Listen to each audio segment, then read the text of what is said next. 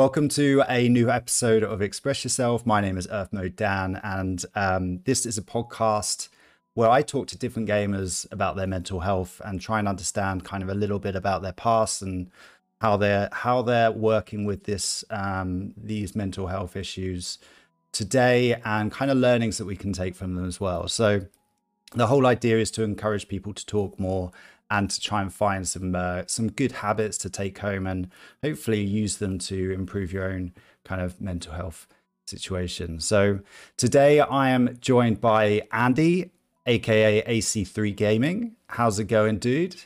All good, Dan. How are you doing, buddy? Yeah, I'm pretty good, thank you. It's good to have you on here because I remember we met a few months ago now. I think it was through a fellow streamer. Was it via Badgie that we met initially? Yeah, it was via Badgie. I mean, I'd seen you in Badgie. You've been in Badgie's chats before, but it was first time we spoke would have been Badgie's charity draft. He did the 12-hour charity stream he did. Right. Yeah. Evolving mindset. Yeah. So no, I said obviously we're taking part in a few drafts, and you got to know each other, and all good. Yeah. I've seen a lot kind of from your streams, and I've also reading before kind of how you describe yourself or introduce people to who you are. And I think there's a lot of similarities between us.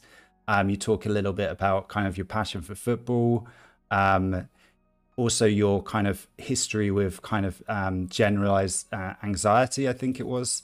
So I think there was a lot in there that kind of just I felt we had similarities. So I thought it was really good opportunity to get you on the podcast and just kind of share your experience, and kind of I could perhaps learn from things that you've gone through as well. So I was really excited about having you on today.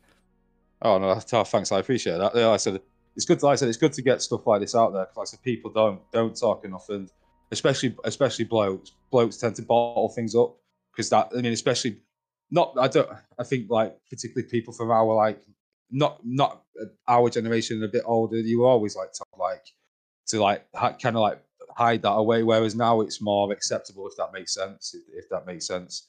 Yeah, absolutely. I mean, I certainly, for one, throughout most of my life, I've bottled things up and I didn't really know how to deal with them. So I know plenty of other people who are like that.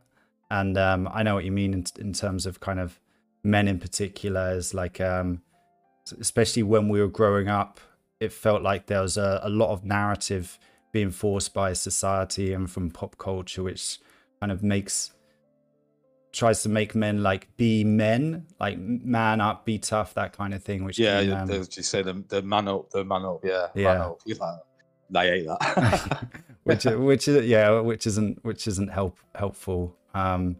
If you do feel kind of emotional in one moment and you're not allowed to show it because it's not considered manly. Yeah, definitely. And I can be quite emotional at times. So okay, good. I mean, I can't. So maybe that's where the similarities end. I don't know. Why don't you quickly introduce yourself, dude? Because I haven't done a great job of doing it, but I'd love to hear it from your own words as well. All right. Well, my name's Andy. I'm 35. I've got a Twitch channel, AC3 Gaming 85. Like Dan said, I'm a massive football fan. I've been since probably the age of 8. Yeah, I've been 8 after initially 8 in football, but we won't go into that. Also a huge wrestling fan. Wrestling's been a big part of my life since I was 5 years old. That used to be something kind of frowned upon, whereas now it's quite, like I said, that's one thing I've found with the Twitch community. You find like-minded people who are into the same things that you are, and like I said, I found like so many people, like none of my friends are into stuff like wrestling and stuff like that. But yeah, so like I said, as you touched upon, I've suffered with anxiety and depression probably since my early teens. I've had like up and down periods where I've got it under control, periods where I haven't got it under control. Yeah. And obviously gaming has played a massive part of my life. Obviously that is a huge passion of mine too. I mean, from getting my first console at the age of 8, playing on the old Amstrads where you had to put the tapes in and had to turn the tape over, wait 20 minutes for the game to load. Yeah. And then obviously, and then going on to like the PlayStation, Xbox, things like that. And then PC gaming and the chat manager, football manager genre has been a massive part. That's been my go-to game since, well, it was initially Premier Manager, but then initially, like I said, it was after discovering Championship Manager. I never went, you know, I mean, that was just like, back in the late 90s, it was like, this is amazing. And yeah, so that has been that has been a huge passion of mine. It's something that I have spent thousands of hours on, and I can, like I said, going on by how many hours I've spent on this year's FM. I wouldn't like to think how many thousands of hours I've spent my life on FM. Yeah, you and me both. I did recently look back on my Steam account to see how many hours I've played, because I've got probably the last, I don't know, 12 games connected to my Steam account from the FM catalog. So I can see for each game how long I've been spending playing in them. So it's a long time. Yeah, it's a long time. It was also a big part of my life. I think we can definitely share that passion for Football Manager. And oh yeah, definitely. You've been playing in some, like, a lot of drafts at the moment, doing quite well in those, haven't you? Well, I mean, like the first real, I mean, all drafts are competitive, but you know what I mean. Like the first one that was the first big one I've taken part in was where you had to apply to go into was Badges draft. And obviously that went quite well. We ended the group stage undefeated, and the finals of that are tomorrow. So hopefully, big one. I'll be celebrating by the end of the evening tomorrow. Everyone's you know what I mean, doing the old piping up on Twitter and stuff like that, and I'm just just keeping my mouth shut. You know what I mean, just keeping myself in the background. So yeah, but yeah, I mean, I love that. I love the competitive nature of FM, and yeah, it's like I said, I love testing myself against it because it's a totally different beast to playing the AI. Totally different beast. It is. And like the first time I ever did one, it was like a proper eye opener. Like, whoa, you know what I mean? You don't see that happen against the AI. Yeah, I think the emotions are higher, and like I certainly feel myself like celebrating more when you get a goal in a draft than you do maybe against the AI. So yeah, I quite enjoy doing the drafts, although I need to get a bit better at them. I mean, a lot of the competitive ones, obviously I've got 2 children. I should have said that when I introduced myself. I've got 2 children as well. I've got a 10-year-old son who's nearly 11 and a little girl who's nearly 6. But they don't live with me. They live with their mum and stepdad. But I have them at weekends, like I said, for the last week. So a lot of the competitive drafts happen when I have my children. And you know, what I mean, I wouldn't stream when I've got my children. I don't have enough. You know, what I mean, I only have a limited time as it is. Yeah. So I'm not going to sit here and not just that. My daughter is like she's at the age where it's daddy every 2 minutes. So you know, what I mean, I wouldn't be. You know what I mean? So I would like to take part in more competitive drafts, but obviously family, my children come first, and yeah, so that's why Badges was perfect, because it happened in the week when I don't have my children. So yeah. Okay, perfect. So yeah, something you would like to do more. Let's try and get Andy in some more drafts that aren't at the weekend. So you talked a little bit about your kind of Twitch channel and how like this helped you meet kind of more like-minded people. How did you get into streaming in the first place? Well, I didn't have a computer I got my living on my last computer at the end of 2016, and so I was playing FM Touch. I was playing FM Touch for the last few years on tablet, and then I got a laptop last June. And because I hadn't played the Football Manager genre for quite a while, apart obviously Touch, it's kind of the same, but there's a lot of stuff on Touch on the full game. It's not that you can't do in Touch. I was watching obviously people like Lelujo, people like that on YouTube. I mean, all your go-to people, Lelujo, Dr. Benji. But a lot of the stuff when you're watching it is you're actually just watching them in the games. You're not seeing them do stuff, if that makes sense. Yeah. So then when I went onto Twitch, because you're actually watching someone play the game in real time, and you pick up little nooks and crannies. And as I sat there and started watching and started talking to people, and I was thinking, God, this is actually really good. This is because of my mental health, especially due to COVID as well. As we'll elaborate on a bit more, that we'll get into a bit more later. I'm quite a loner, yeah, and this has helped me, like I said, meet people. I mean, like I said, it's 2021. My mind support work says this is how people interact with people in today's day and age. And then, like I said, the more I thought about it, I was like, God, this is actually a really, really good game to stream because of the stories it can throw up, the scenarios it can throw up. But then I initially tried to stream. I downloaded OBS Studio, tried to stream, but I tried to stream 1080p, 60 FPS, and basically, obviously, my laptops can't handle that. So you got that far. So I was a bit gutted. I was like, oh, I'm not going to be able to stream. And then it got to early March this year, and I thought there must be a way. There must be a way I could stream. There must be a way. So what I did is I sat down one weekend and just sat and watched YouTube video after YouTube video after YouTube video after YouTube video how to set up OBS. We'll get onto that in a sec because OBS is a minefield. And so yeah, and then I finally got to the point where I got it quite stable. I mean, with my hardware, it's never going to be, you know what I mean, a fantastic quality, like picture quality because I'm limited by my hardware. But and so yeah, so now I managed to get it streaming, and then it was like it was a bit slow. It was a bit slow at first, but then gradually, so I was meeting people and then hopping into other people's streams. And bearing in mind at this point, I was quite active in a lot of people's chats, for instance, like Badges and stuff like that. Before I mean, I met Badgie through Dave Calaz. I mean, he was one of the first people I got really like really chatty with streaming wise, and like what always was in his streams. And yeah, so then I've not looked back really. Like I said, it has its ups and down period, but at the minute it's mainly up. I've also just, like I said, OBS. I've actually just gone from OBS to Streamlabs OBS, which is, for my hardware, is miles better. The only way I can describe it to you is sometimes my CPU usage on OBS would spike to like 50%, whereas Streamlabs it's like a constant 10-15%. So I don't know why OBS was like that. Okay. But yeah, and like I said, it's the saves I've been doing on Twitch have both gone quite well. Like I said, I did a save with in Turkey with Altinardu. That went really, really well. And now obviously I'm currently managing in Germany.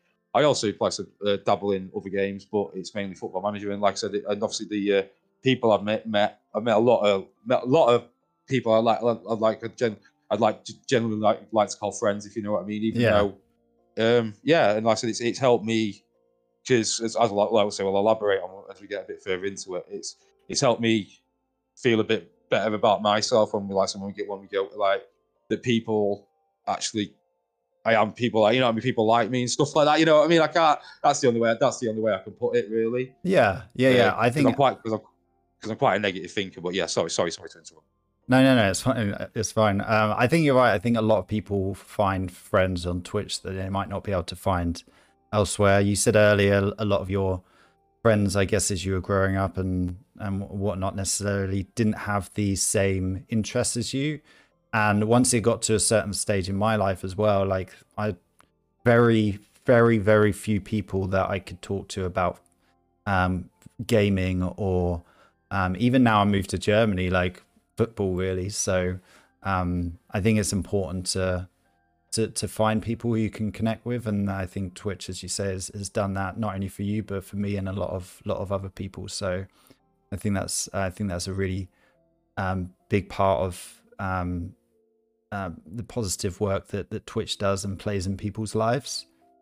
Yeah, listen, I'm the only regret I really have is probably I wish I'd have found it maybe two years ago when my mental health was really down here. You know what I mean? Really in the toilet, and finding like-minded people there would have done me the world of good. So I wish, you know what I mean? I wish like I said, I'd heard of Twitch, but it was just something that it never really like. If I watch gaming videos, I go on YouTube to watch it, if you know what I mean, and stuff like that. It was literally because I was watching FM streamers on YouTube, and then the same like I stream live on Twitch and so and so, and then going into Twitch, watching them, and then watching them. Then go. I said I prefer to interact with the people that, like, obviously streaming now, but with the people that I've got maybe 5-6 people watching them, because you can chat to them. Whereas like so the bigger streamers who have got 2, 3, 4, upwards of people watching them, the chat's like that. I mean, it must be so hard for them to interact with the chat and stuff like that. So, Yeah, but like I said, but I mean, yeah, like I said, it's been great for me. It really, really has. Like I said, I can't. And like I said, it's my mind's, even my mind support working, like says how positive it is for me and stuff like that. That's amazing, because I've heard that from a lot of people that streaming helps them with their mental health. Like, is it all good, or is there times when you do struggle with streaming? I've learned to do is I've learned to turn the view account, especially when you first start. When you turn that view account off, because it went from one extreme to the other. Like you'd be there sat there when you've got no people watching you, and then that's like emotionally, like that's kind of like physically draining, because you're talking to yourself, if that makes sense. You're talking to yourself, but then it can go from the one extreme to the other, where I've been there where I've had like one person watching me, and then all of a sudden I've had a raid, and it comes in and I've got 60, 70 people, and then I was like, so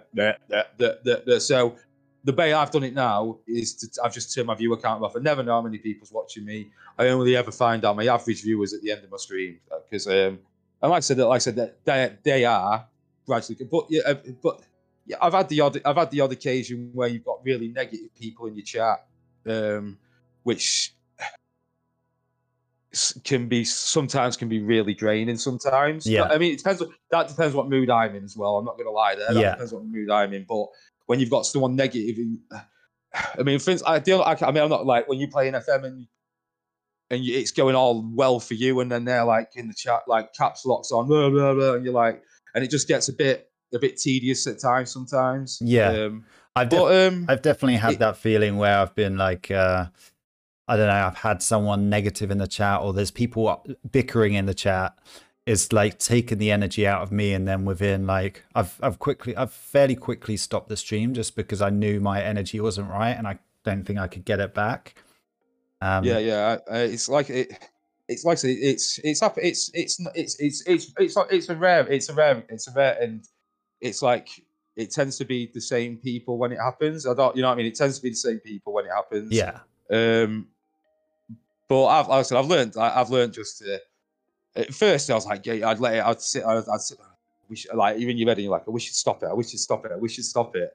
You know what I mean? But you don't want to you don't want to like come across bad in your stream as well. You want to come. So yeah, like I said, sometimes, like you've just said, maybe that would be an idea to stop the stream. But on a whole, it's been all positive. It's been all positive. I mean, I've had the odd occasion where I might have put something. I mean, I can remember once, for instance, because I'm an overthinker, it really, really affected me.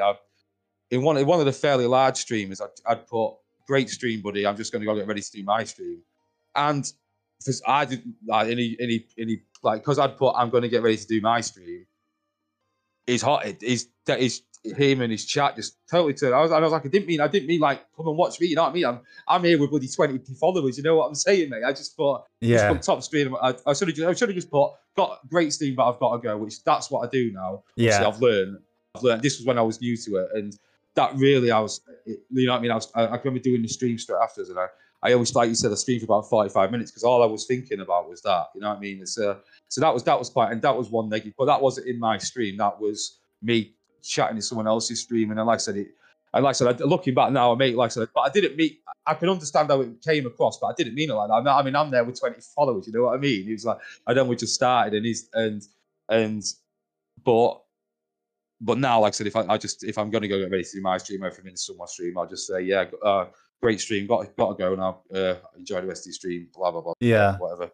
I don't know why people get so upset about that, because I think a lot of the time it's not meant in a way that's like, come and watch me. The other part, like, because people won't just leave one person's stream and go into another person's stream that they don't know. That's not it's not going to happen. So I don't know why. This person had like, what? It's got like three in the odd thousand followers. Average view was probably 60, 70. Listen, I'd literally it was literally my first couple of weeks in streaming, and I had like probably 20 odd people following, probably, give or take. And I was like, I proper, like I say, I proper dwelled on it. I was proper dwelling on it. Yeah. and yeah, it's a, but like I said, you live and learn. And like I said, now just be careful what I put when I'm. Well, I just wouldn't put that again because I know what happened the last time after I did. So Yeah.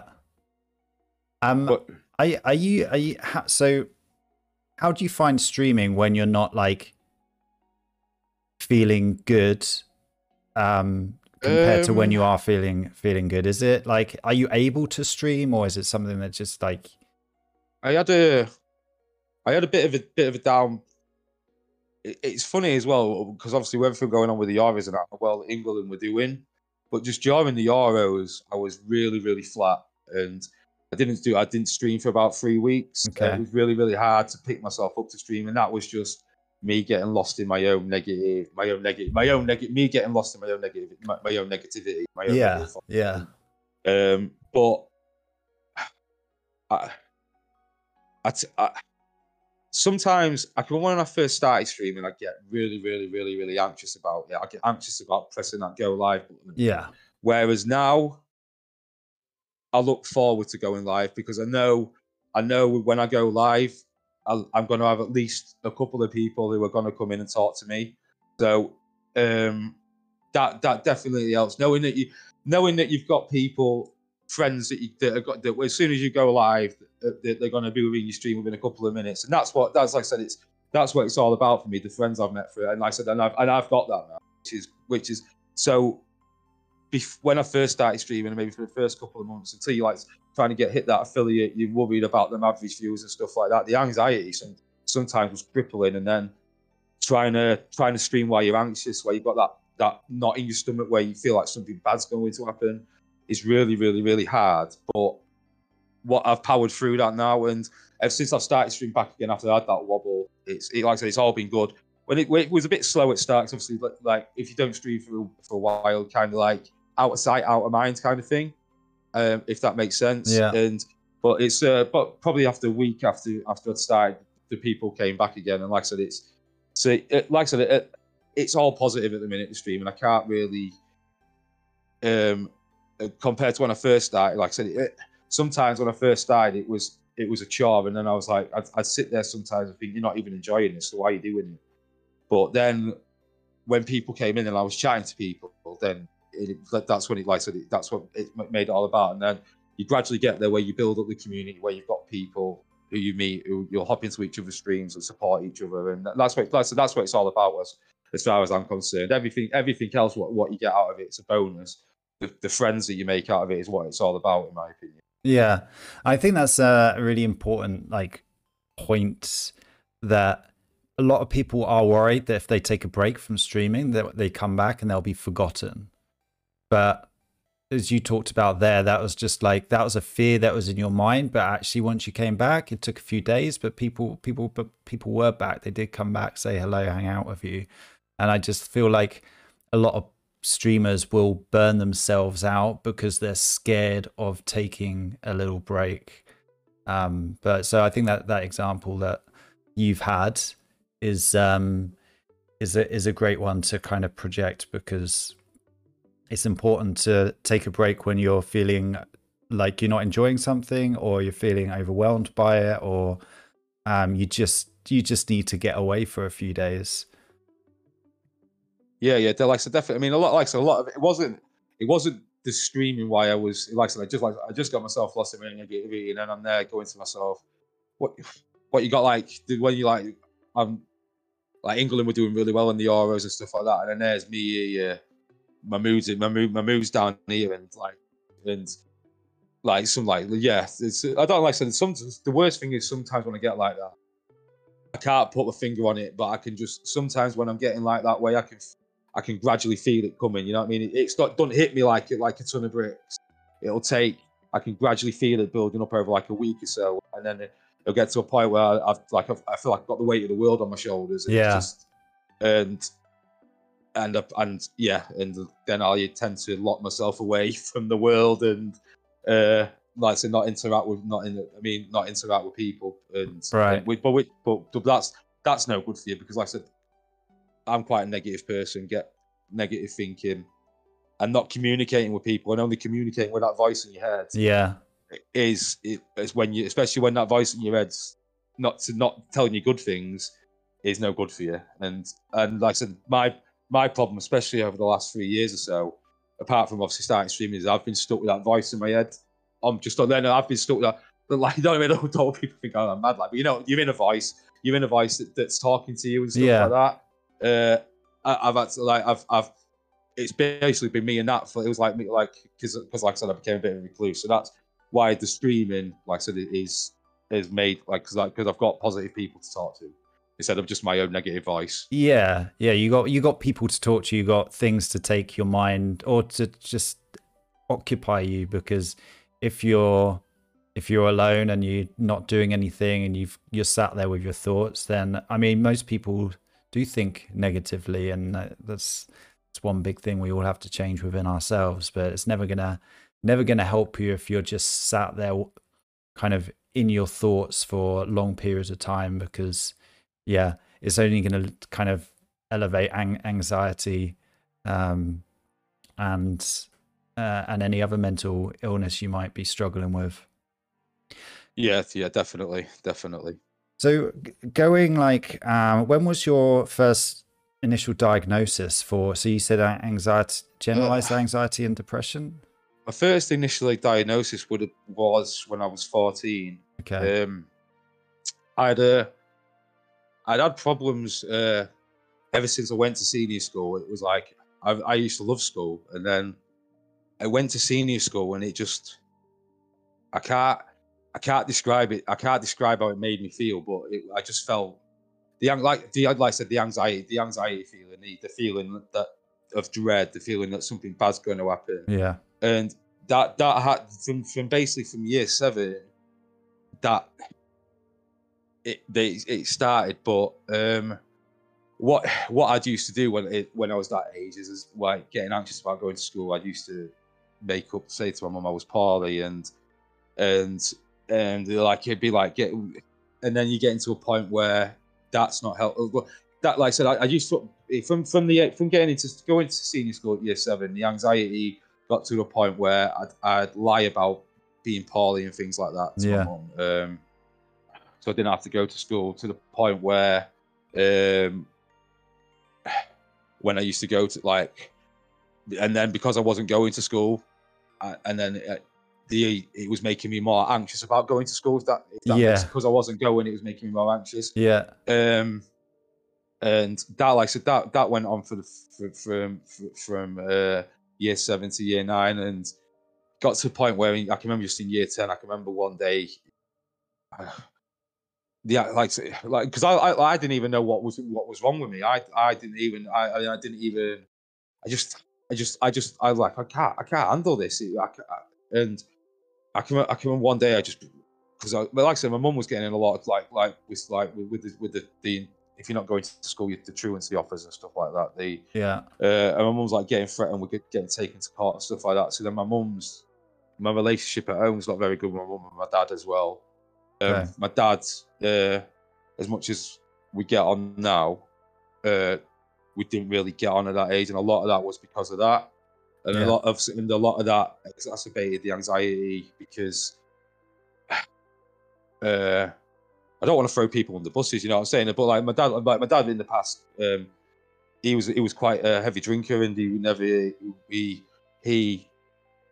and when he was drunk, and his true feelings had kind of come out, if that kind of makes sense, because of me being in school and stuff like that. And then it'd say stuff that he's probably forgotten he said, but you know what I mean, kind of thing. But stuff that you hold on to, kind of thing. Yeah. But anyway, got to a point within year 10 where I can remember one morning just breaking, coming down in the morning, just crying uncontrollably, and I remember my mum took me to the doctors. That was the first time I ever got taken to the doctors, and the doctor, like, basically, he didn't put me on any medication or anything. I didn't even get told then that it was an anxiety disorder. But going back now, looking through my medical notes, like now it actually says. But I can't ever remember them saying to me at 14, you've got generalized anxiety disorder. I can't ever remember them saying that to me. I can just remember my mum taking me to the doctors, them saying to me, that basically they were going to take me out of school for a little bit. I had to go to see this counselor, like counselor teacher thing, which I did for a few months, and I kind of like got my confidence built up back and everything. And then I can remember I'd like, but bearing in mind I'd missed a hell of a lot of school at this point, and I couldn't. But at this point here, I'd had probably 5 months off, and I can remember with the school I was going to at the time was having a lot of problems. A lot like teachers going off with depression. I mean, basically being very short staffed and stuff like that. And I can always remember that they put my counsellor teacher guy. He was called Julian. He'd made sorted it all out with school, gone in for meetings and everything. Like he needs this, that, and the other in place. Blah blah blah blah blah. And I can remember I went to school on my first day back, and they made me sit my mock exams in year 10. And obviously that didn't, and that instantly there just was like, I was like. So that I got taken out of school. I got taken from that. I got moved into a different school at that point, and then but that didn't help. That just exacerbated it even more, because then I'm going to a new school towards the end of year 10, nearly at year 11. I've missed a lot of school as it is, and then I'm having to make new friends. So then it didn't get to the point where I was lying about being ill and stuff like that. It got to the point where I just go, I'm not going to school. I'm not going to school. And as bad as that sounds, and as selfish as that sounds, it was. At that point, the way I was feeling about the anxiety feeling of school, I can remember once saying to my mum, I'd rather die than not go to school, because it was making me feel that ill and that worried about going to school. And I can remember we had to go for a meeting at school, and I can remember going to this meeting, and this was with the truancy off. I mean, I don't know, it's not social services, but it's kind of educational services, whatever. But they went to this meeting, and they could actually see how it was actually making me physically just. Then they took me out of school halfway through year 11. They took me out of school, but what they did was they took me out of school halfway through year 11 and didn't put anything else in place. So took me out of school, and basically, so halfway through year 11, I was taken out of school, and then like obviously, so then I've got I had no GCSEs and stuff like that. So then it just the anxiety feeling never ever got better. Obviously, and then getting to be an adult. Then having the responsibility of looking for work and things like that. I remember my dad getting me jobs, and just getting so anxious about it. And then obviously that would put a strain on our relationship, because I'd make up excuses not to go. And I didn't really ever get it under control until probably end of 2005 was when I remember getting a job with my friend at Woolworths, and he was like my best friend, and he was my boss, and it was then going into work and getting confidence, finding something that I was good at. So then, like I said, and then meeting my long-term partner as well, which so then like things like that enabled me to get better for a period of time. So I'd say from hitting the age of 20 in 1920 in 2005, throughout that period, my anxiety was really, really under control. So from 2005 to 2011, my anxiety was under control. Everything was going well. Pardon me, I do apologize. Like then 2008, me and my long-term partner, we moved out, and my mum's moved in together. I said working full time. At this point, I was working full time in the betting industry. I was working full time at Ladbrokes, and I would say, and like I said, I had I had a decent job at Ladbrokes, was a cashier, shop manager. Things were going good, and then my son was born in 2011. 2010, but then in 2011, I lost my job at Ladbrokes, and from there it was just kind of like quite a quick, like, from being like steady in the middle kind of thing, quite a quick thing from being down here, and then the anxiety feeling, the crippling anxiety feeling, the negative thinking, Obviously, it was exacerbated now because I had a family to support. I had a son to support. Yeah. And see, I mean, I don't like so because obviously you're going to ask me other questions like what about like what have I've done like not to deal with it in the best ways and things like that. But around about this time as well in my life, this is when I started finding other ways. I'll put it as other ways of dealing with things. Pharmaceutical ways of dealing with things, which is not the right way. Okay. But you picked up some bad habits. Picked up some bad habits. Yeah. I mean, I'm quite open that I used to have a. It wasn't an addiction. It wasn't like an addiction where I needed it all the time. It was an addiction where if I had some, then I had to have more kind of thing. It was so yeah. I was quite open. I used to be quite a heavy cocaine user. Okay. But the thing, the way my support worker puts it is people who with low self-esteem like me love cocaine because when I first got introduced to that, bearing in mind I've got no low self-esteem, really an anxious person, really shy. I mean, I've always been a shy, nervous person. Found it hard to talk to people I don't know. And then I can remember my friends introducing me to this thing, and I was like, "Oh my god, this is like wow! I can go and talk to people. I can come out of my shell here and stuff like that." And but it went from a point where it wasn't a recreational thing, where it got to the point. It wasn't just me as well. It was like with me and my friends kind of thing. It kind of like escalated kind of thing. Yeah. But so obviously, and that in the end made the anxiety a mile 10 times worse as well, because something like that's not good for someone that suffers with anxiety. But when I was first introduced to it, my anxiety was under control kind of thing, and it was like a thing where it enabled me when I was out with my friends to come out of my shell, to talk to people, to go and talk to girls. I can't put it any plainer than that. To go and talk to girls. I mean, something that you know what I mean. You know what I mean. It was just made you confident. I can't describe it to you. It made you confident, but it went from a point where you're doing it recreationally to then you're doing it.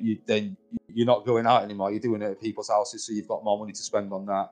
And then you're doing it on your own, and then you know what I mean. And then it's kind of like it spirals, spirals. And before you know it, it's spiraled as well. Like because you kind of like when you're doing it as well, you kind of like justifying it to yourself. But like so when you get to that point, but like I said, I haven't. I mean, I gave it up. I gave it up in 2018. But that messed up a lot of things for me in life, a lot of things. Which looking like I regret. I do regret. I mean, like there's things if I could turn back the clock and undo because of that stuff, I would. I really, really, really would. It's yeah. I mean, like I said, I'd always. The thing with that as well, I was growing up and you see it on TV, it was kind of like it wasn't one of these things that you associate with being dirty. I can't. You know what I mean? Like you know what I mean? It was kind of like glamorized kind of thing. Yeah, like you see it in films and stuff like that. But like I said, people never warned you that it's one of these things that when you're doing it, you can't. Some people can like go, like that's enough now. But I was like I said, I wasn't a taking it every day kind of person. I was a person when I take it, I'd binge on it. It's just binging, yeah. I mean, a lot of people do that. You're certainly not alone. Binging whatever it might be. Like a lot of people work during the week, and then it's a weekend. They like just put themselves under too much pressure. But I think I can relate to a lot of what you said. Like anxiety is crippling, and it sounds like your job at the time was your security, and it was like the thing that, as you said, you built confidence from, and then losing that, it just kind of like losing that, you found something else which is very negative to take to kind of replace that job as your, I don't know, your confidence, whatever it might be, and then it's spiraled from there. I'm wondering, do you like, is there a cause to from any of this like anxiety, depression? Did it ever get like spoken to you when you were in your therapy sessions, or did you ever find out what might have like caused this anxiety? That, I mean, I guess it didn't come from nowhere, but it just hit you like when you went to senior school, right? I don't. The only way I can probably put it is when my junior school, there was probably what 100 people there, Yeah. and then when you go to senior school, I mean, the senior school I went to was the biggest one in my local area. So when you're looking at 1,300 people, you're looking at maybe 250 people in the year group, and then probably, I mean, I was bullied. I was bullied. Um, by like, I mean, I wasn't like, I was kind of like at school. I was like not in with the popular people, but I had friends who were in the popular people. I was kind of like in this middle group kind of thing. Yeah. You know what I mean? Like your middle group, but you get, and I know it's a lad thing. I know it's banter, but listen, I hate banter. I think banter, in my opinion, I don't is an excuse for being an arsehole. Sorry, I don't know if it's basically is, in my opinion. It is like football banter, yeah, that's different. But I'm on about when you having like that, because I've worked in places. I mean, my last job, that was for someone with anxiety, and it was horrendous because it was an all male environment. And banter.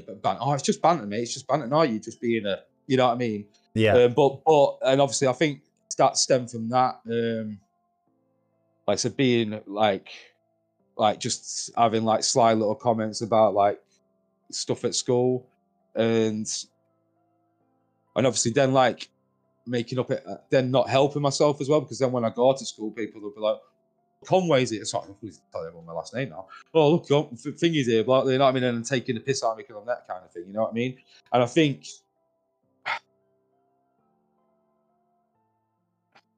And then your mind just took over, I guess. Like, yeah, I mean, and then I think I can't, I really, I mean, I can't put it. I mean, I'll tell you one thing. I mean, I can tell you what my wrong release was at that age was football. My one release was football, because football was the one thing I was good at, and I was good at football when I was a goalkeeper, and it was one thing that I was good at, and I knew I was good at. I know I don't mean to, but I mean I'm not anymore.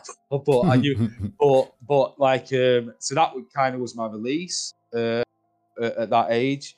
But as I got older, the anxiety got so crippling with that I got to the point where I couldn't play football anymore, because I get myself that anxious about playing football, because being a goalkeeper, I mean I've talked about Badgie about this before, like that. I mean, you can't. The anxiety would get to the point where all I'd be stood there was thinking, when we're playing football, you can't make a mistake. You can't make a mistake. You can't, not like clear-headed. I'm literally thinking that. And I don't know where that came from. So, like I said, I mean, like I said, and that literally, I think. But like I said, with the school thing, I mean, I don't know. Maybe I don't know if it was kind of like feeling insignificant. Whereas, like when I was at my junior school, I was like quite like like you had friends, right? Friends with everyone. Yeah. I mean, and then going to a senior school where you like feel like you're just like this, like sometimes you feel like you're watching yourself kind of thing, like you're watching yourself from afar, and you're like kind of like you feel like you're in this big, and you're just like this like just feeling insignificant. I don't know if that has a part to play with it. I mean, feeling inadequate around my peers, but right, because I mean I still feel like that to this day. right. To this day, I still, I mean, feeling inadequate around my peers as well, definitely probably would have played a part in that. Definitely, Yeah. It comes back to your shyness and your confidence, or your lack of confidence, which I mean, low self-esteem. I mean, that's yeah, low, which is like lack of confidence. Yeah. Everything you just said, really. So I think I can 100% relate to that. I often struggled throughout school with kind of anxiety, and to the point where it would stop me from doing things, or make me just kind of hide away and be a recluse for periods of time. I was never actually diagnosed. It's just something that I've become aware of over time, and I realize now that's what it was. I don't know if it would have helped me to know what it was, to be honest. Did it help you once you were kind of diagnosed to say, oh, okay, this is why I feel like this, and I'm not alone, kind of thing?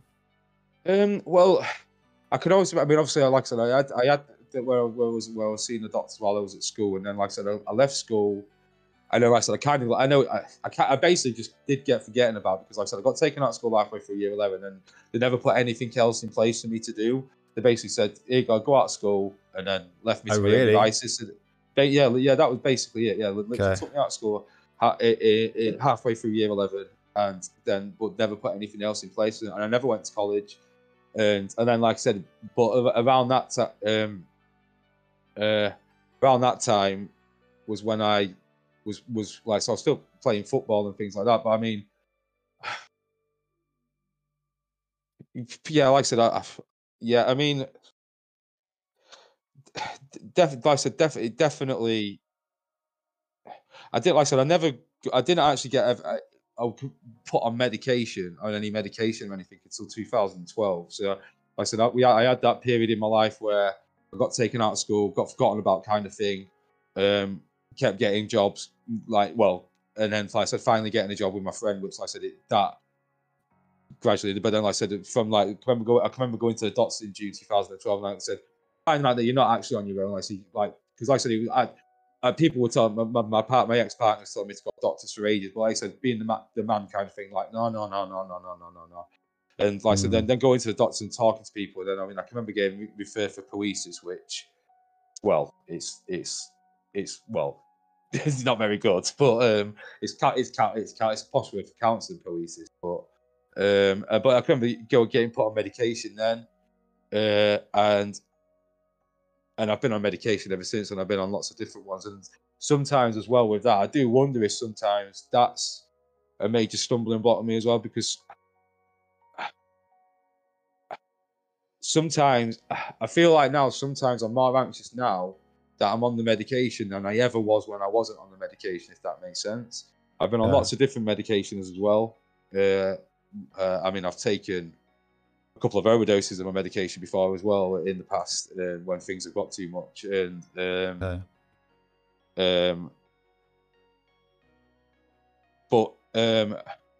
I mean, I've not really, I never really had any counselling for, like, where, like, consistent. That's only been a fairly recent thing in the last 3 years that has actually happened, where I've got a consistent person who I can speak to week in, week out, and can lay it all out there to whereas, like I said, a lot of the build up thing would be because I had no one to talk to. And, right. Like you said, a men thing as well. I mean, I've got mates who say to you, snap out of it, and then you're like, well, my God, if I could snap out of it, don't you think I would? You know what I mean? He's like, yeah, let's wave a magic wand, kind of thing. So that's, I mean, not all my friends are like that, but I have got friends like that, and I've got friends who understand it. I've got a couple of friends I'm quite open with it about, but apart from that, like, but. So a lot of it has been bottled up over the years, and, like I said, it's only really been since when I was at rock bottom in 2018, September 2018, that I started going to Mind. And I mean, I did do a 12-hour charity stream for Mind at the end of May, but I mean, I don't know where I would have been if I didn't go to Mind in 2018, because I mean, everything could over the space of like 2 years. I mean, like from me losing my job in 2011 at Ladbrokes, getting put on medication in 2012, then getting back into work in 2014, and having a steady job, and then to the point where, and then, like I said, and then I had a big, like I said, I had that low. Sorry, I know I'm waffling on. I had that low I lost my job in 2011, and 2011, Was out of work for 2.5 years. Got back into work 2014, but like I said, still on medication, still struggling with my mental health. But powering through it because I had to, because I had a family. I had a young son, and then my daughter was born in 2015. But then hopping jobs as well, which obviously doesn't help an anxious person. I was hopping jobs then as well, and it got to, like I said, it came to a head where I was working where I am in Scunthorpe. We've got a massive steelworks. Obviously, it's in the news every 3 years because it's going to get shut down. You know what I mean? Because it's always getting bailed out by the government. But we've got a massive steelworks, and I ended up getting a job there, and I had quite a good job there. It was probably the best job I've ever had in my life. Like consistent, full time, decent job, decent money, and with good prospects. But so I got a job working as a weighman, weighing the vehicles as they came in and out. But like I said, it was at Steelworks. It was an all-day male environment, and you'd go into work and you'd have people like saying like stuff had said this about you, that about you, this about you, and it got to a point like I can remember like it got to a point where I was taking it home. It was affecting everything at home and I was dealing with my way of dealing with it was putting my nose in a bag. I'm not gonna lie, that was my way of dealing with it. And it got to a point where I can remember just walking out my job. I can remember going to work on a 6 to 2 on a Saturday morning, not on a Monday morning, and I'd had all this stuff said to me on Friday that so and so has said this, so and so has said that. This was because I worked in an office with a guy and his son. The guy he was the boss, and then his son was, and his son wasn't doing his job properly, and I was getting but everything was getting twisted, you know what I mean, like it does, blah, blah, blah, blah. But I remember going into work one morning and someone said something to me, and I just turned around and I just went, I just walked out. I started and I just walked out. I mean, I regret it to this day. I wish I never did. I wish I'd stuck it on, because from that moment, everything went wrong. Everything went wrong. So bearing in mind, I've got no job now, but my way of dealing with my anxiety is by burying my nose in that. But I haven't got a job now, so it's, you know what I mean, it's hard to pay for. Then I was at the point with that where like me and my ex partner with relationship was just in the toilet, was not getting on. I mean, like a lot of it was down to that, but I mean a lot of it was other things. But then that relationship, I come that from me walking out of my job in April 2017. And my relationship broke down in June 2017. Like I said, everything just went wrong. I mean, I lost everything, and then that was when it was like just proper rock bottom. But like I said, a lot of that was down to myself. I mean, a lot of it I did bring on myself. Like I said, in hindsight, like I said, I wish I never walked out of my job and stuff like that, because that.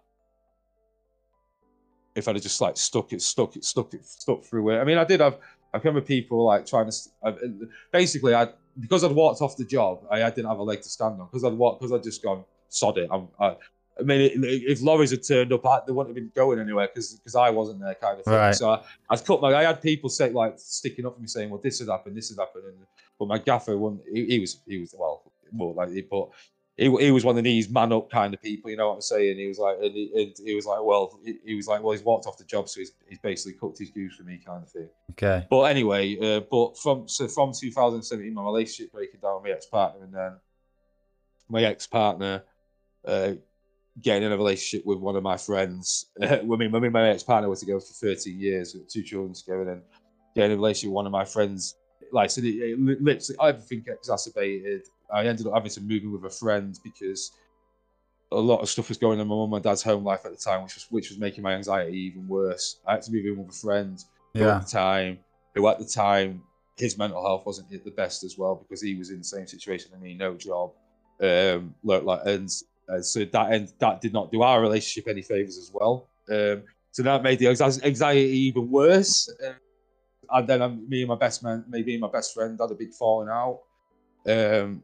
Because and like, so they got to the point where in 2018 I didn't want to be here anymore. That's when I went to my. That's when I started going to my. I was at the end of my tether. Then that was with anxiety. That was with low. I mean, negative thinking. The voice in my head. I mean, I suffer with it to this day. I'm getting better at talking it down. But when everything was going wrong and that voice in your head going, "You're a loser. No one likes you.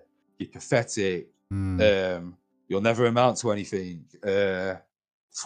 Shit. You'll never amount to anything. It's just that voice in your head. That moment in time was just, and because of all this stuff that was going on in my home life with like my friends and stuff like that, that it was kind of exacerbating things because I had fell out with my best friend, and then I wasn't speaking to people and stuff like that, and so yes, yeah. I'm just waffling on here. Lots of stuff piling on, and it doesn't seem to feel like it's going away. I know you said, and it sounds like that decision to leave your job, or in the way that you did, weighs quite heavily on you, and you almost feel like that was the straw that broke the camel's back, and kind of everything else that followed on from afterwards. But one thing I would say is that like sometimes you have to start from the bottom. Sometimes you have to hit that low point, and maybe you needed to in order to kind of turn around, to become aware and to realize that you had to make change in your life. So maybe there's not necessarily a negative or positive. Maybe it's just a defining moment which has allowed you to kind of realize and make positive change. So, and I know it's hard to hear, especially for someone who spends a lot of time in their head and a lot of time doubting themselves, as a lot of us do actually. I think sometimes there's a way of flipping the script, and that can help with a lot of people as well. Just creating another narrative around it and thinking, okay, well maybe this was a good thing for me.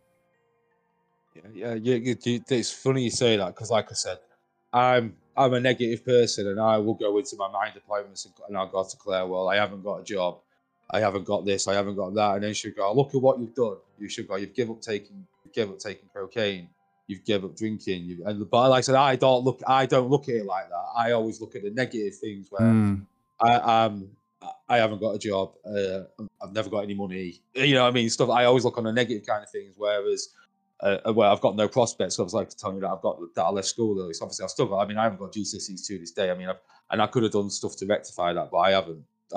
But like I said, but Claire, like I said, she'll always spin it the other way around. Look at the good thing, look at the positive things you've done, to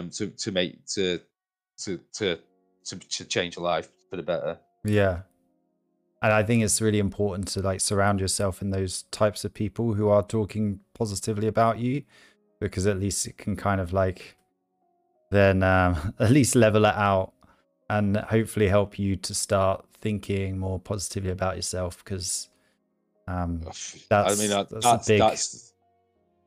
the one thing I struggle with. I said to this, I mean, I have to. I'm getting better at it, but like I said, I wish that I could just get rid of that inner voice. If I could get rid of that inner voice, that inner voice has caused me so much pain. Like, you know what I mean? Like, it's like, so my own worst. The saying, my own worst enemy. That is because I am my own worst enemy. Because, like I said, my brain never ever. And I know it's like I said, the brain is a very, very negative muscle. It's a negative muscle. That's it. You've got to train it to think positively, because if you don't train it to think positively, everything that will come out of it will be negative. Yeah. And I wish that is the one thing I wish I could change. But I wish I was a positive person. I really, really, really do.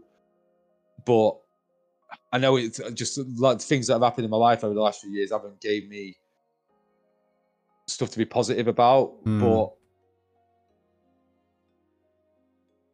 in the last like 6 months or so, gradually things are getting better. And like I said, a lot of that is down to me coming out of my shell and streaming and meeting people, because like I said,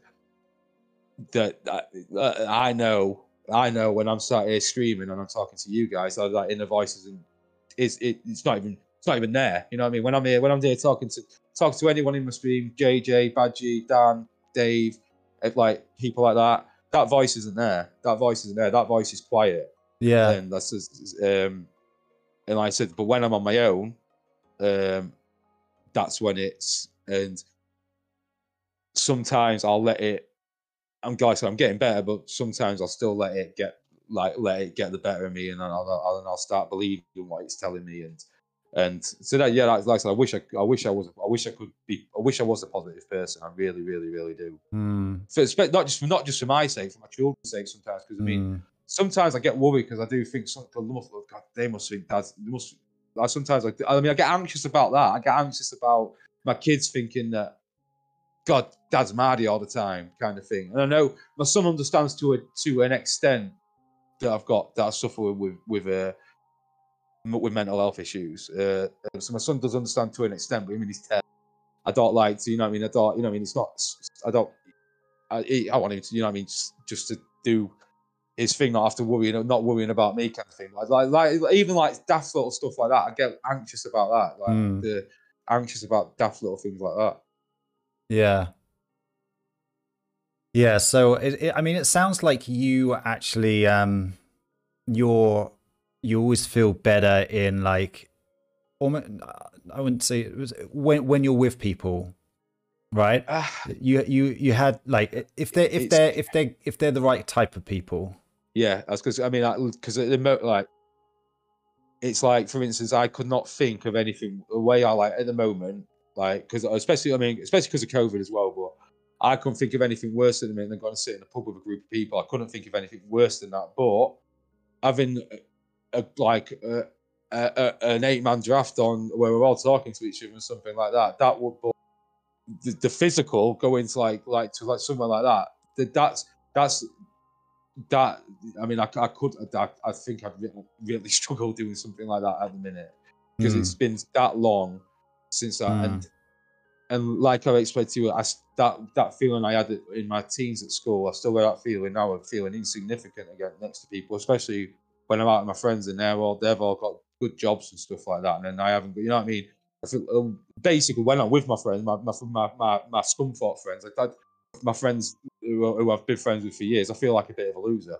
I know that is, but I can't put any blatantly blunter than that, and I said, I know it upsets me to think like that, so I do avoid them situations with my friends because the way my life is at the minute, right? Because of the way I feel about myself. Do you think? Sorry, go on. Sorry. Do you think then, like, is it if you were in that situation, would you be sat there thinking about what you think they might be? Would you still be there thinking, or would you be getting involved in the conversation? Is it, what I'm trying to get at is it the fear of thinking like what it might be like as opposed to what it would actually be like? It's the fear. Because I've even said it to my best friend. It's the fear of when we go out, because like my friends, some of them I haven't seen in a couple of years because of COVID and stuff like that. It's the fear of someone going to me, oh Andy, what are you doing? Well, I'm not really doing anything. You know what I mean? And it's that initial, what you doing? And like, if I had, like, I mean, I'm saying if I had a full-time job, blah, I mean, I might not feel any different, but I could, if someone's going, then I basically the feeling of inadequacy around people like that. Yeah. Around my friends, and like I said, a lot of, even though they're my friends, they're not friends that I can particularly open up to, right? Apart from maybe one of them, but so yeah. But whereas with on Twitch, I feel like I can be myself, and people actually have one, because like at the end of the day, people, people wouldn't come into your stream if they didn't want it, kind of thing with Twitch. Whereas if you're in a pub with a group of friends, it might be entertaining you because they've got to, kind of thing. I don't know if that's a good way of putting it. But it feels like with Twitch, you feel like you're on like a level playing field with everyone. Whereas if you're in more of a real life social environment with your friends, the bar in which people are being like compared and contrasted is through what they do for a living, which I think is like, it's something that happens in a lot of social groups. I feel like you're always comparing yourself to the guy next to you who's got this job, and I think that's something that a lot of people go through. So I can completely understand that fear and that not wanting to put yourself in that situation, especially if they're friends that you can't open up to about your mental illness, or you don't think they would understand about it. Yeah, I mean, like I said, I've got one friend who I can be quite. I say I've got one friend. I've got lots of friends who I can be quite open with like, but I've got one friend who I've been friends with, who I've been friends with for years, who I can be open with about, and it was quite understanding. But I can always remember just before COVID hit last year, so it'd been February last year. It was not in a good way. And I can remember, like, my friend texted me. He was like, "What's up with you?" Blah, blah, blah. And I told him, I said, I can't stop this negative voice in my head. Blah blah blah blah blah. And it's like, well, just snap out of it then. That's what I mean. It's like, well, you know what I mean. It's like, well, I'm never going to talk to you about it again, now, am I? Because that's just the most ignorant thing you can say. Because if people could, like, I hate that. I hate the man up. I hate the snap out of it. I hate pull yourself together. Come on, man. Don't you think people would? Do you think people like feeling like no one, you know what I mean? Do you think people enjoy feeling like this? Because God, I hate feeling like this. I hate having that knot in my stomach, especially when it's bad, when I've got that feeling of dread that something really, really bad is around the corner when it isn't. But I've convinced myself that it is, kind of thing. And that feel like that's the worst. That is when it's worst, when I've got that feeling that something really, really bad is going to happen. But there isn't, kind of thing, you know what I mean? And then I'll sit again, like, why do you feel like this? Because there's no reason to feel like this, you know what I mean? And then just, you know what I mean? Yeah, just start having arguments with myself and stuff like that. Yeah. But yeah, I hate that. I do really, like, so that I do. Listen, people have a lot more understanding than what they have been in the past, but I still think there's a long way to go with certain people, and I think certain people will only know what it's like if they experience it themselves. Kind of, you know, I mean, a lot. Yeah, a lot. I mean, it's a lot. It's a lot of, because a lot of people like come across as like Jack, like, you know what I mean, everything's good for them and stuff like that. I mean, social media's got a massive part to play for that as well. I mean, I did take myself off Facebook last year because it was just, when you're feeling crap and then you're seeing everyone else's lies are looking, and I know it's all for show. I know it's all for show, but when you're feeling that way out, I mean, I took myself off Facebook. I did take myself off Facebook last year, and I only started Twitter because of the streaming, because it was good for networking with other streamers and getting myself out there and stuff like that. Yeah. But yeah, I think, I mean, that definitely plays a big part as well. The inadequacy thing with social media. I mean, like I said, I took myself off Facebook. The day after the first lockdown hit last year, I took myself off Facebook because it along with everyone saying how great the lives are, all the empty pictures of empty shelves with no toilet roll on, everyone saying it was 5G or whatever. I ended up, yes. I think people who suffer with anxiety, low self-esteem, social media is not the best thing in the world. No, I agree. And there's been a lot of like talk in recent months and years about the negative impact of social media, and I completely agree. I feel like sometimes I can get sucked into that, and it's a lot of the time, especially if you go into the comments section, it just sucks you into like a negative Oh, Twitter is a cesspool of negativity, isn't it? It is a Yeah, cesspool of negativity. It is the most. Listen, if I wasn't a streamer, I would like I wouldn't because sometimes you see stuff on it and you're like, oh my god. I mean, obviously there's stuff with all the England footballers yeah. with getting it. I mean, yeah, yeah, definitely. It brings out the worst in humanity. Twitter, definitely, definitely. Yeah, I mean, it definitely highlights the worst of humanity, even if it's a small majority, which I'm sure it is. I think the important thing is just learning how to use social media that doesn't like um have a negative impact on you, whether it's like reducing hours on it or reducing like which platforms you're on, or just I making sure think you're following the right people and you're only getting fed it, with stuff yeah, that's yeah, definitely. important. Because I think obviously with Twitter, I haven't got a lot of my like my old school friends and stuff like that on Twitter. Yeah. So obviously, whereas it's basically it's mainly it's footballers, wrestlers, and people I've met through streaming. And whereas when you're on Facebook, you're seeing everyone that you've been to school with, and you're seeing that they're getting married, and you're seeing that they're doing this, they're doing that, and you're sat here in your living room watching Bargain Hunt. You know what I mean? Kind of thing. You know what I mean? Yeah.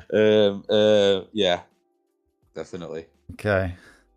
So are there any things that help you when you're feeling not great, or you feel like, I don't know if you get anxiety attacks, or if it's just like a longer period of kind of like depression that you get. I But just what helps? What is it? Yeah, what is it, and what helps you through those times? Well, I mean, definitely having a mind support worker is a massive help. Having someone that I can actually talk to, and someone that, like, when I'm talking to her, understands. And when I'm speaking to her, she's always positive as well. So it's always positive. There's me negative Nigel, and then she's positive Pam. Mhm, Um, like I said, connecting with people. I mean, mhm. as much as because I can remember I was feeling like rubbish through the Euros, but my friends came around for practically every England game, and like having just having that company, someone Mm, to talk to, um, not drinking alcohol definitely helps. I mean, there used to be uh, when I gave up I just didn't give up cocaine. I gave up drinking as well because the two went hand in hand. yeah. Um, so I haven't had a drink now, God, in a long time. But definitely, yeah. I mean, having someone to talk to definitely helps. Getting out the flat. I mean, I've got a 1 bedroom flat. I live on my own. I don't particularly like my flat, so that I think a lot of that impacts on my mental health because I don't like where I live, and if I think so, getting out my flat is a big. I mean, getting a bit of fresh air as well. Um, and I mean, speaking to people on Twitch, speaking to like-minded people who enjoy all the things that I'm into the same games, into the same everything really. So definitely, the speaking to people on Twitch, speaking to my support worker, Mm, and just not. The worst thing I can do is when I just don't go on Twitch, don't go out the flat, don't speak to Claire or don't speak to my mind support worker, and then that's when it all goes bad. That's when the negative thoughts will start being like little niggling ones, and then the day after they'll have gone into great big massive negative thoughts kind of thing. I yeah. mean, I mean, I can. I keep saying her name. My mind support worker. She said the best way to describe it is she says to me, there could be a line of 100 people, and 99 people could go say something good, nice about you, something good about you, and one of them people will say something bad about you, and you'll forget everything that them 99 people have said and focus on what that one person has said, and Mm, that is exactly what I will do. That I so I try to try to surround myself with positive people as well, because I'm a negative person. The more positive people I can surround myself with, the better, because then that affects the way I'm thinking. Okay. Yeah. And like, I'm just curious, how much of your day do you spend doing these things that you know help you feel good? Gaming. I mean, gaming as well. Gaming helps. I say gaming. Some games wasn't particularly good for mental health, but like FIFA. The FIFA but rage. yeah, definitely. But gaming definitely helps. But I probably stream for it 4 hours a day. I speak to Claire at Mind at least once a week. I mean, we are allowed to go in for face-to-face appointments again now. I mean, we wasn't allowed to go in for ages because of COVID. It was over a year I didn't go out for a face-to-face appointment. The lockdown did not do me any favors as much, because I was a recluse anyway. Yeah. And the lockdown made me even. It gave me an excuse. It gave me a reason.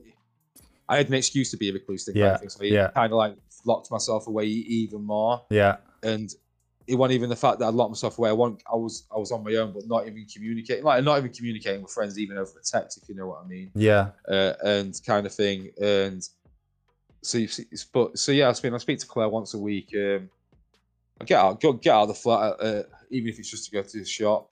I'm also starting to volunteer with Mind as well.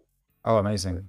Well, I'm just waiting for my DBS to come back, my identity to I've been in trouble with the police before, so I'm just waiting for that to come back. But so that's going to be a massive help as well. So yeah, I mean, yeah. So I try to spend as much time as I can, so I'm not sat there with a negative. Because if I'm sat there, even if I've got FM to focus on, for instance, sometimes if I've got FM to focus on, I even look daft looking for a player or something, that negative voice will shut up. But as soon as I sit down and start watching the telly, then I'll start not watching the telly, because that voice will start. If I'm keeping myself busy, that voice tends to be quite dormant. Not all the time, but it's when I'm sat, and it tends to be when I'm sat on my own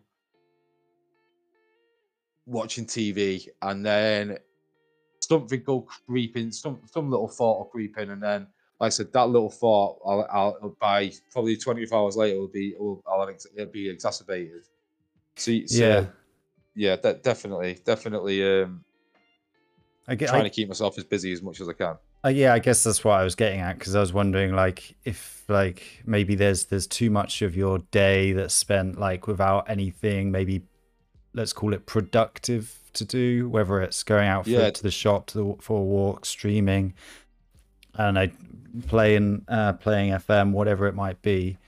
Maybe it sounds like volunteering at Mind will be a great thing for you, like getting you surrounded by people who kind of I guess understand what you go through, and you can maybe relate to what they're going through as well, and it feels like that would be a really good filler for your day in parts as well. Yeah, definitely. I mean, it is something that, I mean, I know I can't do, for instance, I know I can't do that until, I know I'll never be 100% better. People that have mental health issues will never be 100% better. It's something that you learn to live with. It's, I mean, like I said, you'll have good periods, you'll have bad periods, but you'll always, but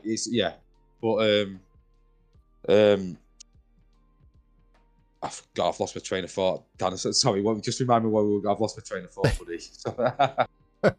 I do apologise. Where were we going? I can't remember where we were going, to be honest. Oh Jesus, I do apologise, man. Yeah, like just the positive impact that doing some support work at Mind.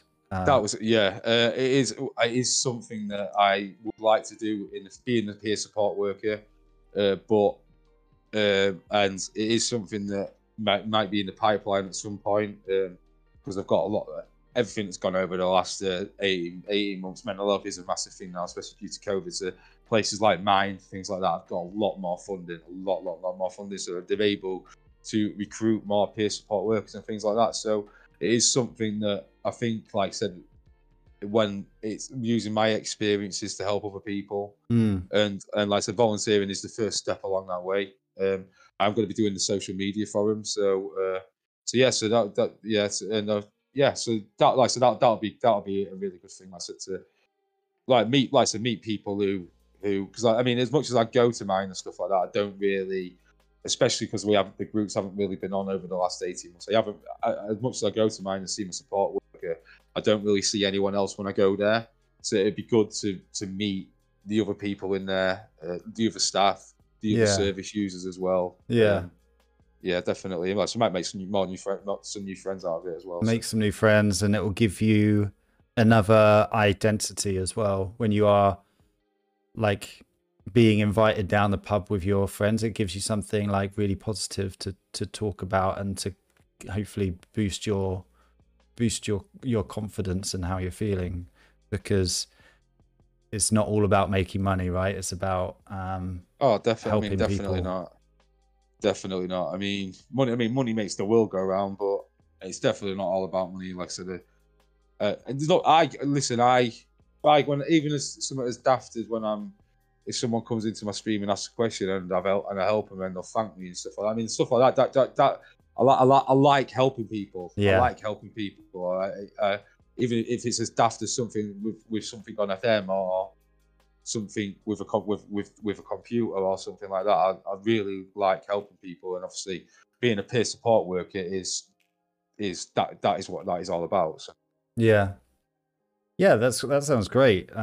Keep me posted on that one, because I think that could be like a real positive moment for you and a big step forward as well. Yeah, definitely. I mean, like I say, it's also something because I mean, I haven't worked now since since I walked out of that job, apart from maybe a couple of weeks' work, I haven't worked since the middle of 2017. So it's also something to go on my CV as well. It's like something like I said, it's nothing but positive. It's no negatives for doing it. It's all positive. So. Yeah. Just before we move on, I'm wondering if there are any other good habits that you might have adopted that help you with your mental health. And some of the things that I always like to understand is like sleep, because sleep is really very much connected to mental health, or exercise, or diet, that type of thing. Like those types of things I see as like having like injecting those good habits within your life can really have a positive impact on mental health.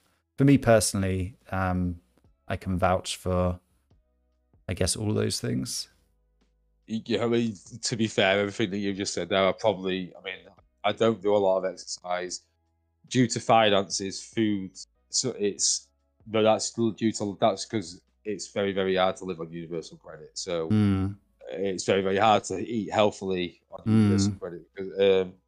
Obviously, I probably could do more on that front. But obviously do your healthy eating. A lot of it, I mean, it like is down to financial situation. I mean, but the exercise thing, I mean, I probably should do more, especially I'm getting a bit of a lockdown belly as well. But believe it or not, I did used to weigh 16 stone. So so I did, but I'm getting a bit of a lockdown belly again. So definitely. Yeah. So I hear you on the cost of eating healthy. Somehow industry has allowed the cheap beige food to be something that everyone can afford, even though it's like the beige food. Do you ever have that when you look at your plate and you've got like, I don't know, baked beans and something else beige alongside potatoes, and you're like, oh, that doesn't look very colorful. But for me, there's always a sign that like maybe I just need a bit of green on my plate as well. I was saying that you'd struggle in the UK in a minute. They haven't got anything on the shelves. Oh, really? It's that bad, is Yeah, it? yeah. Some places it is, yeah, because of Brexit. Yeah. Yeah, No, I'm lucky enough to live with my fiance, who's an amazing cook. I know if I was living alone, I wouldn't have such a varied diet as I have right now, because I don't necessarily know how to cook with it. But um, I think it's important to try and improve diet, even if it's just getting an extra bit of broccoli or spinach in the meal, just to get kind of that variety and all that nutrients. Um, but the other thing, like one thing, I don't know if you're up for this, but I'll send you a YouTube channel. It's a yoga channel, which I've been using for the past 3 years. It's really good at home yoga, which is definitely. something I was I gonna say, do. I've done a bit of a bit of DDP yoga in the past. So DDP? uh, oh, he's a wrestler. He's a wrestler. Big, Ah, but I mean, you must have. Obviously, you're around about my age. You must remember Jake the Snake Roberts. Jake the Snake. Yeah, yeah, yeah. Well, there's a film called a documentary called The Resurrection of Jake the Snake Roberts, and it's basically it's basically a DDP yoga infomercial. But he brought Jake. It's really good. Like I said, it's and I downloaded it. I was doing it for a little bit, but yeah. I mean, I like mindfulness, like trying to like to kind of clear your head, stuff like that as well. I mean, I have had cognitive behavior therapy in the past, but for mindfulness, but yeah. Listen, I'm willing to try anything that's gonna enhance my life. Definitely. Yoga really helps, and because it does, like, it just gets you out of your mind and thinking like in the moment. And I would always advocate for yoga because I think it really helps me. It's something that I try and put in my schedule every morning, like to do 20 to 30 minutes yoga, and it really helps not only my flexibility and feeling like good and giving me a bit of energy, but mentally it kind of sets me up for the day as well. So I'd always advocate for that. But then the other thing that I always talk about to people is sleep, and I see it from a lot of streamers, a lot of people who love video games. I don't know if it's just because I find myself in that bubble at the moment since I started doing all this stuff, but people are not sleeping well.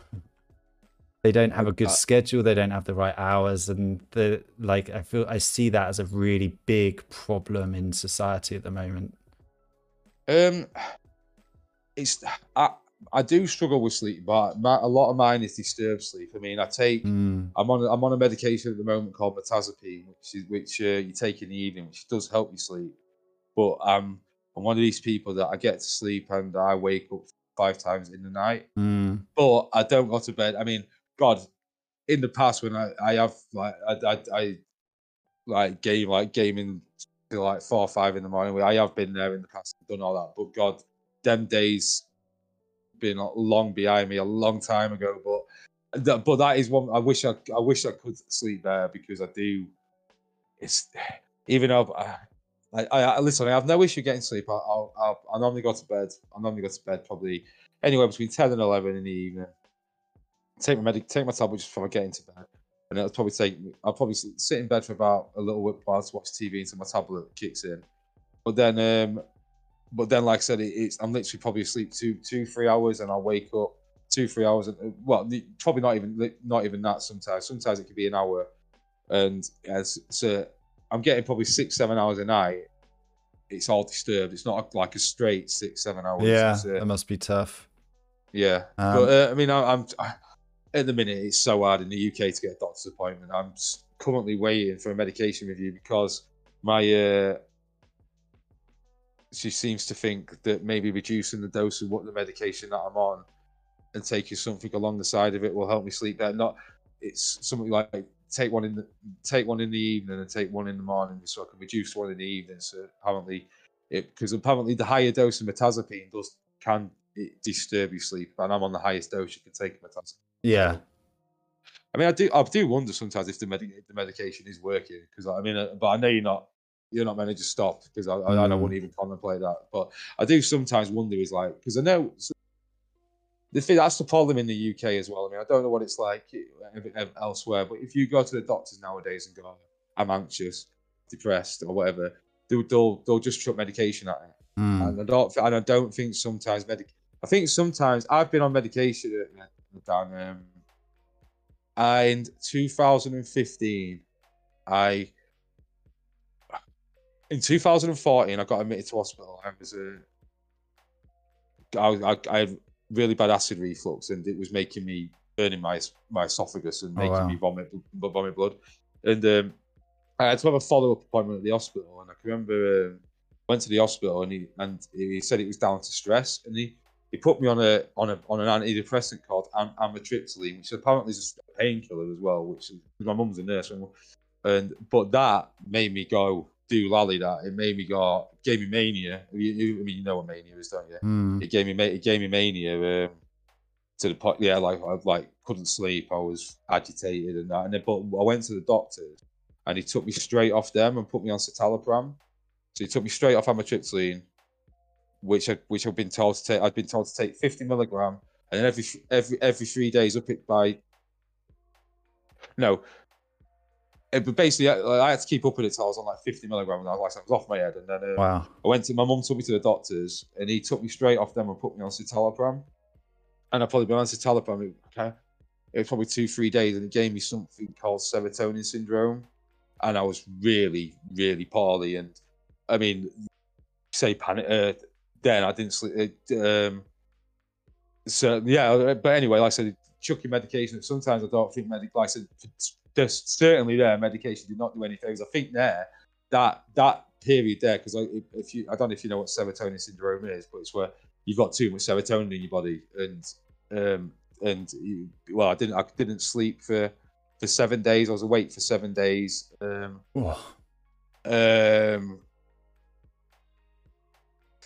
Got an ambulance call for me 3 times because I was just couldn't breathe, because it was horrendous. And that's why I lost all my weight, because I lost about 2 stone in weight. But I don't think did that like anxiety feeling as well after that. The anxiety that kind of like exacerbated the anxiety feeling. Oh yeah, to the point where I felt anxious all the time, kind of thing. Yeah. But what my point of that is that sometimes I don't, like I said, I do wonder sometimes that if the medication stops people from getting better sometimes, because the kind of like I said, I don't think it's right for everyone.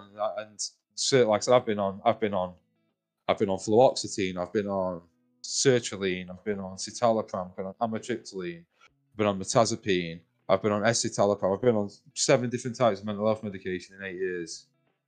Yeah. And yeah. So. Like, yeah, as you say, if it's potentially impacting like your sleep, then it can't be a good thing, because sleep is important for both mental and physical recovery. Like the whole process of sleep is helping you recover from helping your body kind of heal itself almost, and also to protect and store memories. And to cope with kind of trauma and stuff like that, to put it into the right places so it doesn't become such a big thing. And so sleep is so important. I'll share a link to a book that I read before, and I've been fascinated with the topic ever since. But I always feel like if medication is stopping you from sleeping, then it can't be a good thing, because you're almost stopping your natural medication from, or natural recovery from taking full effect. Yeah, but like I said, it's something I do. I mean, there's many times I think, like, do I just stop taking these? But I know you're not meant to do that either, because apparently you can go off, have a big, you meant like be weaned off them out, you kind of thing. Yeah, I mean, speak to your doctor definitely and see if there's anything that can. Well, like I said, if you can get it's literally impossible at the minute. Wow, literally impossible in the UK. It is. Listen, you want to be happy you live in Germany at the minute, buddy. I can't describe to you what a shit show this side of the pond is. This side of the North Sea is. well, ever this side of the sea Yeah. has become, honestly, Yeah. just listening to since like, yeah, it's not a very nice. I mean, well, listen, we won't go into politics, but with that is something I'm quite passionate on. But yeah, listen, lucky we've got room running our country. We've got room running the country, and people keep letting him get away with everything. And it's like I said, it's just that don't think that does my mental health too good sometimes as well. I mean, that's an extra thing to worry about. I mean, just I know, I'll let you get on, but they gave when COVID hit, they gave everyone a £20 a week universal credit uplift. So equivalent to me, it's an extra 90 something pounds. And from next month, they're going, no, that's gone now. So they're taking it off everyone. So they gave everyone like an extra £100 for the last 18 months, and they're just taking it off everyone now. And then yeah. So then you got to rework your finances out, and it's another stress and anxiety to add to. Yeah, definitely, and the worries. Yeah, like I said, I do despair about this. Like I said, from the referendum in 2016, I do despair with the way this country's going. I really, really do. But that's sort of like that's for another podcast anyway. Sorry. Yeah. I mean, it's sad to hear, but sometimes. So as I said before, sometimes you need like moments like this for things to hit rock bottom before like the people who can make a difference can then turn around and like look for the alternative or see the alternative. So maybe there's a turning point soon in terms Let's hope so. In terms of everything. Look, dude, is there anything like else that you wanted to share today that we haven't had a chance to touch on? Talk about? Not that. No. I think, like I said, I've covered everything. Like I said, hopefully, like I said, I only really wanted to do it because I wanted to just to get it out there. It's all right to talk about how you feel with people. It's not something to like I said. The worst thing you can do is bottle these feelings up, especially when like negative feelings. Like I said, coming on here, talking to you today, getting it all out there has been a great help. So yeah, all good. Amazing. Yeah, I think that's a big message. Like, find those people who you can talk to and you can trust to share what you're going through. Like, make sure they're going to help you. They don't even need to do anything, right? They just like at least need to be there for you to kind of let out what's going on in your head. And I think that's always a big part of helping people to improve their mental health, just having that someone to talk to, as you said. Oh yeah, definitely. Yeah, like I said, definitely. Because I mean, like I said, the last when I've like isolated myself over the last, that's when it's at its worst. And periods now where I'm talking like active on Twitch, talking to people, talking to my friends, even if that's when it's still there, but it's under control. Like I said, when I'm streaming, when I'm talking, it's that voice, the inner voice isn't there. Like I said, that is my main thing. That inner voice telling me that nothing I do is ever good enough. Kind of thing. I don't know. Yeah, I feel you. So yeah, it sounds like you're doing much better. You're optimistic, more optimistic about the future now. Would you say? Yeah, I mean. The next step now is to try and get back into employment. I am technically classed. I'm not fit for work, but fit for work related activities. Okay. That basically means I'm fit for can go to courses to help me better. But I don't actively have to look for work, and that has been the case since February 2019 when I had to go for medical. But I mean, there's no pressure on me. The only person putting pressure on me to get a job is me. It's yourself. That is myself. But I know that the only way that I am going to get my life better is, for instance, I know, moving, getting a new flat. I think getting a new flat, because like I said, I've got a 1-bedroom flat and I've got 2 children. You do the math. It's a bit of a nightmare when I've got the children. Don't mean it's not a nightmare. It's just a nightmare with the logistics of the flat. Yeah. But so I think the only way I can get a bigger flat is to get into employment so I can afford a bigger flat, because like I'm in the quandary where my children don't live with me, but even though I have them every weekend, so I'm not entitled through my like associations, and I'm only entitled to a one bedroom because they don't live with me, even though I have them every weekend. Yeah. So that would be the next step for me now. Will be like obviously starting volunteer with mine and even if it's just something part time, like I said, just that. I mean, I don't. That's another thing as well. I don't like classes. You don't want to sink before you can swim, kind of thing. You don't want to like go trick yourself into a 50-hour-a-week job where you're not going to cope. You need to take little steps, and so yeah, constant little steps. And but that will be the next step now to get back into some type of employment part time, and then hopefully full time. Because that is another way that's going to make things better for me. Yeah, it sounds like a good next step, and something that will be very positive for you. So looking forward to hearing how that turns out, dude. Yeah, let's busy applied for a couple, so I said fingers crossed. But yeah, so there's a lot of people looking for jobs at the moment. I'm not the only one, so yeah. But you'll find the right thing for you, I'm sure. Yeah. Let's hope so. You will. All right. So the last question I like to finish the podcast on is I did preempt you, so hopefully it's not a surprise, but just to try and understand a little bit more about your personality and kind of who you are in terms of the gaming genre. If you were a character from a video game, who would you be and why? I would probably be James Sunderland from Silent Hill 2. Wow. Okay. That would probably be because I dwell on the past far too much. Mm.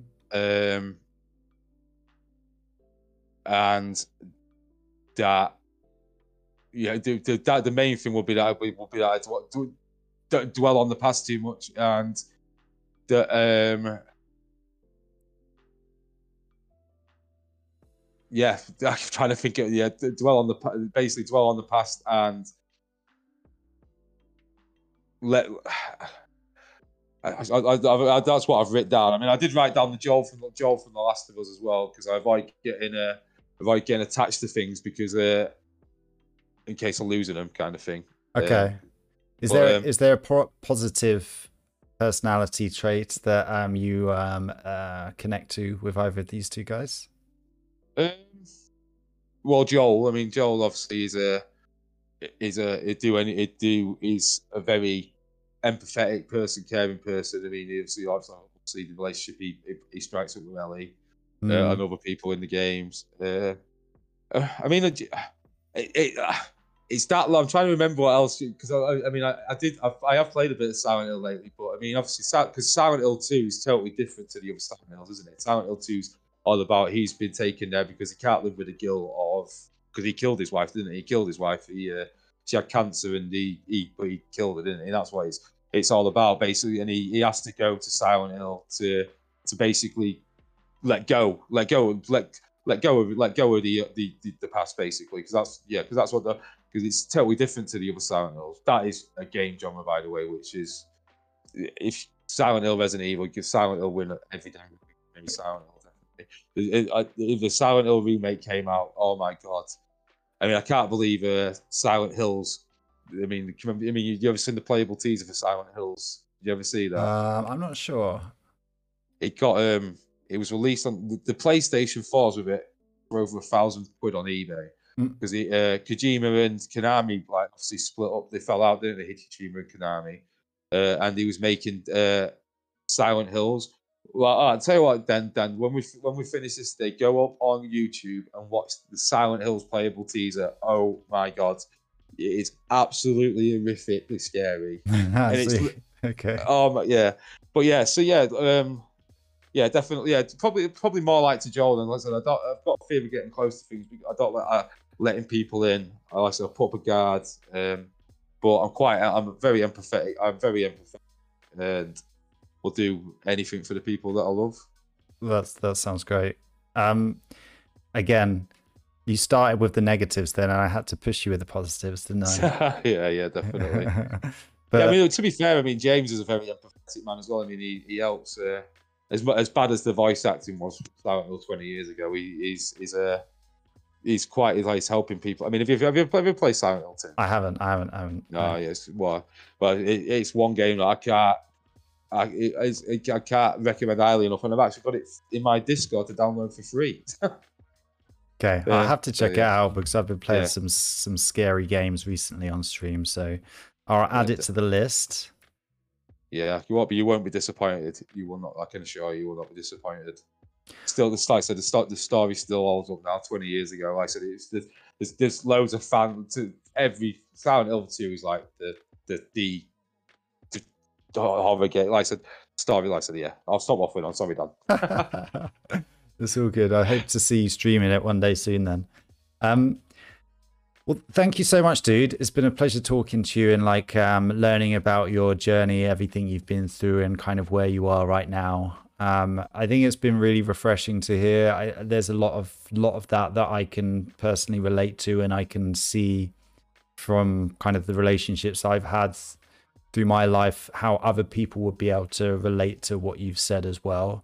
So I think that's the main thing. Like, yeah, encouraging people to talk and try and like seek ways of improving their own kind of mental health. I think it's really important, and I think what you've done here today is hopefully inspire someone or somebody to kind of do the same, break out of their bubble or their isolation shell, and or the downward spiral that they've been going through, and just recognize that there is kind of a way forward, there is another choice, and there is like a light at the end of the tunnel that you can kind of look to thrive towards. Yeah, definitely. Like I said, like, best thing you can do is talk to someone, and that, like I said, that is speaking from experience, because I was a bottler, but definitely, well, that's the bottler, but now I'm not, because I know I've got that one person a week that if things that I know, at least I've got Claire I can rent, like, you know what I mean, vent to and that. Yeah. So yeah, like I said, definitely don't bother. Definitely, if you're feeling low, speak to someone about it. Let them know. I'm sure most people, 99% of people, will only want to try and help you. So yeah, definitely. And like I said, you'd be surprised that once you open up, other people might start opening up as well, like saying, "Well, I struggle as well," kind of thing. You know what I mean? Because like I said, yeah, so people should talk more. That is definitely the main gist. I mean, people should talk more, definitely, about things like this. Yeah, that's great. Yeah, thank you so much again. Like, it's been a pleasure. I really appreciate that you've come on to kind of share your story on the podcast. I will share links for your Twitch and your Twitter maybe in the description. So whether you're watching on Facebook or whether you're listening on one of the audio podcast platforms, you can always find Andy, aka AC3 Gaming, probably playing some FM, maybe some Pez, maybe some Silent Hill, who knows. Yeah, well, yeah, I appreciate you inviting me on, Dan. I really do. Like I said, it's been a pleasure, buddy. It really has. Thank you. Awesome. Well, thank you so much. I won't take any more of your time. Yeah, it's been great talking to you, and I will be kind of listing out for any news about kind of Mind or any other job that you might be seeking out in the next few weeks, months. Yeah, let's hope so. Like I said, I need one before Christmas. No pressure. No pressure. All right, dude. Thanks so much. I will speak to you soon. Take care, Dan. Cheers, buddy. Take it easy.